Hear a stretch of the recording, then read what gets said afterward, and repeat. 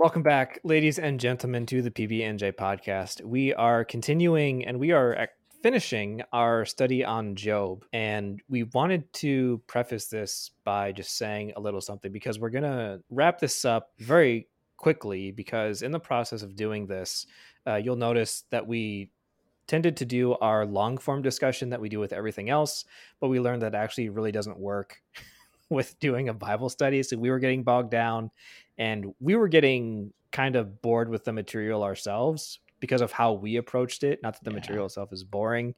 And so we were like, well, if it's boring for us, it's probably going to be boring for you. So we're going to switch things up and do it a little differently. Yeah, it was a tough time recording. I think what we learned and what you probably have realized if you aren't already stopping listening is that discussing long form an article is about as exciting as going to an English classes. And if you're really into that kind of thing, you're probably fine with it. But if you're not, then it's not super engaging. And you might have been able to even hear it in our voices. I think at times even Ben and I got a little disengaged with the material.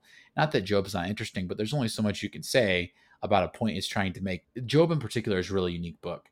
It asks, and Ben, tell me how you feel about this. It asks deeply personal and thoughtful like questions that require meaningful reflection. It's a book that I think it'd be much better served to read someone's like journaled private thoughts on than hear two people debate or discuss or talk openly about it. And then I don't know that Ben and I even had enough to say that was all that different that would really add a lot of value or even approach things in a meaningful way. And then as we began to kind of talk about the nature of God that's discussed in Job, we had to kind of reach a little bit to figure out ways that applied to us.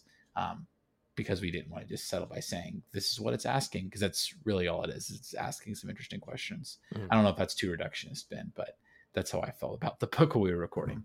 And Job's tricky because you don't have, it's not like every section of someone's dialogue, they're only communicating one idea. Like there are sections pretty commonly where there's like two verses where there's something very significant and then they move on to something else like over and over again. And then within the dialogues, you have responses to responses. And so it's incredibly dense, which makes it difficult to do it justice. But at the same time, it's like if you take a high level approach and just do the main points, then it feels like you're not doing it justice. But what we're going to do is we're actually just going to wrap up by doing that high level approach and really just hitting the main points that Job gets to from chapters 8 and onwards to the end of the book. To quickly summarize the points already made, Job so far has wrestled with the ideas of what do you do with someone who is righteous and they're suffering generally. And you can find, with our previous videos, more in-depth reflection on what that means and what Job's getting at. But these are the big ideas going forward. And Jordan, you can cut me off if you want to interject anything here. No.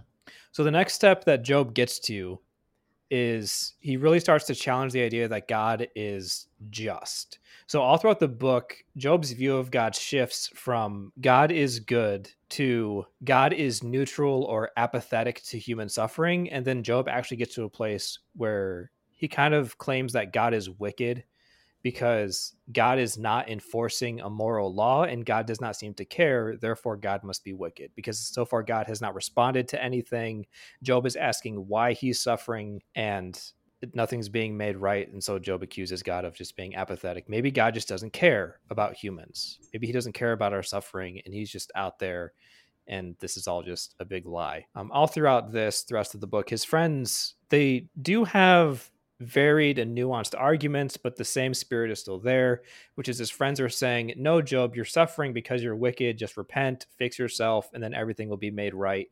And Job just keeps challenging that idea, but with different arguments as time goes on. Further on, God does speak to Job, and it's interesting that when God addresses Job, most of what he says is rhetorical, and God at no point addresses any of the charges that Job makes against him, which is what you would expect. So Job makes certain charges against God. Why this? Why this? God doesn't answer any of that. But it is interesting what God does and also what he does not do. So God does not condemn Job, which actually proves that the claims of his friends are false.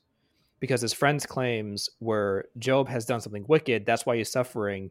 And by God not condemning Job, he's actually vindicating Job and saying, you know what, Job, you didn't deserve this. You didn't do anything. But that's about as clear as God gets in addressing any of the charges that Job makes throughout the dialogues, as well as Job's friends. And this is what Job concludes, because I mean, you could sympathize with Job if you were to say, you know what, everyone just thinks I'm wicked anyways, so I'm just going to stop trying to be righteous, because being righteous is tough work. Like, it takes a lot of work to be righteous. But Job actually concludes that righteousness is worth pursuing and it's worth living out for its own sake. And that's going to come into play in reflection of the book as a whole, which is what I'm going to get to now. After God speaks, Job then confesses, he repents, and he releases his charges against God. And then Job is made prosperous again. This is how the book ends. Everything is given back to Job, everything that he lost, and that's the book of Job. So what I want to get into now is kind of comparing how reading the book of Job literally can have a very different interpretation as reading the book of Job allegorically, which is sort of where this whole conversation with Jordan and I started. I got a few thoughts. It's a long book. It's a long book to get through, and it's so much dialogue that to summarize it like that is really helpful. When we first started recording this, one of the things that was of interest to me was how we understand the book historically. How do we even begin to interpret this? What type of literature does it fall under? That was a big question. And if you listen to our first video, we kind of talk about that. But the reality is that we got to discuss, or at least to understand it in its full extent, you got to understand the method you're using to interpret it. If it is a literal history, it says some pretty interesting things about God. Mm-hmm. And it makes us wonder why it happened this way. And it's a little inconsistent. One of the messages that seems to be implied under that interpretation, and Ben, correct me if you feel like I'm wrong, is that like, it seems to be that God can just do whatever he wants and we just have to deal with it to some extent. And maybe that's just a general message that is implied in the book as a whole. But under the literal interpretation, that leaves some interesting room, because it does put a little bit of responsibility of suffering onto God. It's not that he just was not caring. It's that he made a deal with an accuser to like let these things happen just to see what would happen. Based on our understanding of foreknowledge of God, it gets a little tricky and sticky there. So I just think that interpreting it literally does have problems. But if that's the case, it does ask, I think, a very interesting question, which is the one I just mentioned. When we get to the allegorical interpretations or the wisdom literature interpretations, it opens ourselves up to talking about what is it that's going on here? Why is everything fixed with like a magic wand and waved? Ben, do you feel like that's a good way to interpret the end of the book? Yeah. At the end of the book, because that happens, like everything's restored, it kind of has this like fairy tale-esque sense, which never happens anywhere else in the Old Testament, which makes Job very much an outlier in that regard. It's like everything's fixed and then that's the end of it. No other history book in the Old Testament shares that similarity, so it's hard to categorize it that way. But also, interpreting it literally has you reach very different conclusions. I just want to contrast here reading the book allegorically versus reading it literally. So reading it allegorically, it really seems that the author is making two main points. The first one is suffering and prosperity come inexplicably. From Job's perspective, nothing that is happening to him makes sense. He doesn't understand, why is he suffering? Why did he lose everything? But also at the end, there's no real explanation as to why everything was restored, because God could have just left everything the way that it was and Job just would have been fine. However, reading it literally, suffering and prosperity come by two ways. You suffer because Satan does something to you, and you prosper because you're faithful. Like, that's how Job very often is interpreted from a literal sense, because if you read it as literal history, that is the explanation. Why do people suffer? Because Satan's doing something. Why do people prosper? Because God is blessing them for their faithfulness. So you have two totally different values and value ideas that come out of those two schools.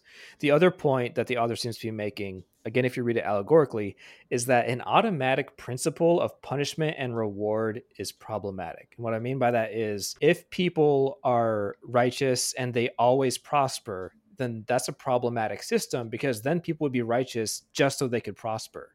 And it's not true righteousness. Like, people would only do good things because they get something out of it. But in Job's story, again, if you read it allegorically, you don't read it as literal, Job is righteous not because he gets something good out of it. Actually, he is suffering throughout this entire process, but he refuses to give up his righteousness. And he says, like, time and time again, no, I am not going to renounce this. I'm not going to live differently. Like, I am living a righteous life. I'm not going to give that up just because things get difficult. Yeah. However, If you read it literally, it actually reinforces that automatic principle of punishment and reward.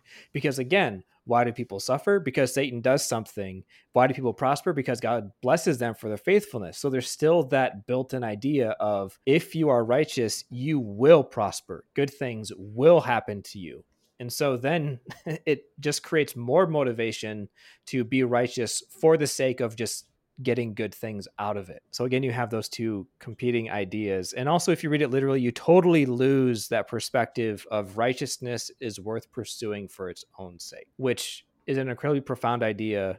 It is. That is certainly worth reflecting on. And that's why it's important to really discern how Job is intended to be read. Is it intended to be read as a literal history or as an allegory? Because the conclusions you come to are totally different. With that said, Ben, I appreciate you kind of closing it up for us there.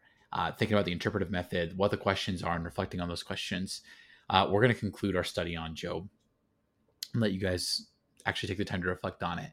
If you are looking for something a bit more in depth that does go through the actual book itself, we do want to recommend one lecture that is on YouTube by Christine Hayes, Hayes. We'll put the link in the description. But it's a video that goes through the book of Job, and it's a very good lecture. It is, it's Princeton, right? Or is it Yale? It's an Ivy League school. Yale. It's Yale. Okay. It's Yale. I always get my Ivy Leagues confused. It's definitely not Harvard though. It's a Yale study, and it's quite good, and it does go through all this. And it was something that we actually leaned on fairly heavily. It's one of our few big sources for this series. Mm-hmm. So it'll probably say in a much more, well, compared to me, but not Ben, but to me, a much more clear, succinct, and accurate way, kind of what we were trying to get at with the book of Job, and maybe ask the questions in a bit more of a clearer way. So if you're interested in learning more, I would recommend you go there. So with that said, thank you for joining us, everyone, and we will see you next time.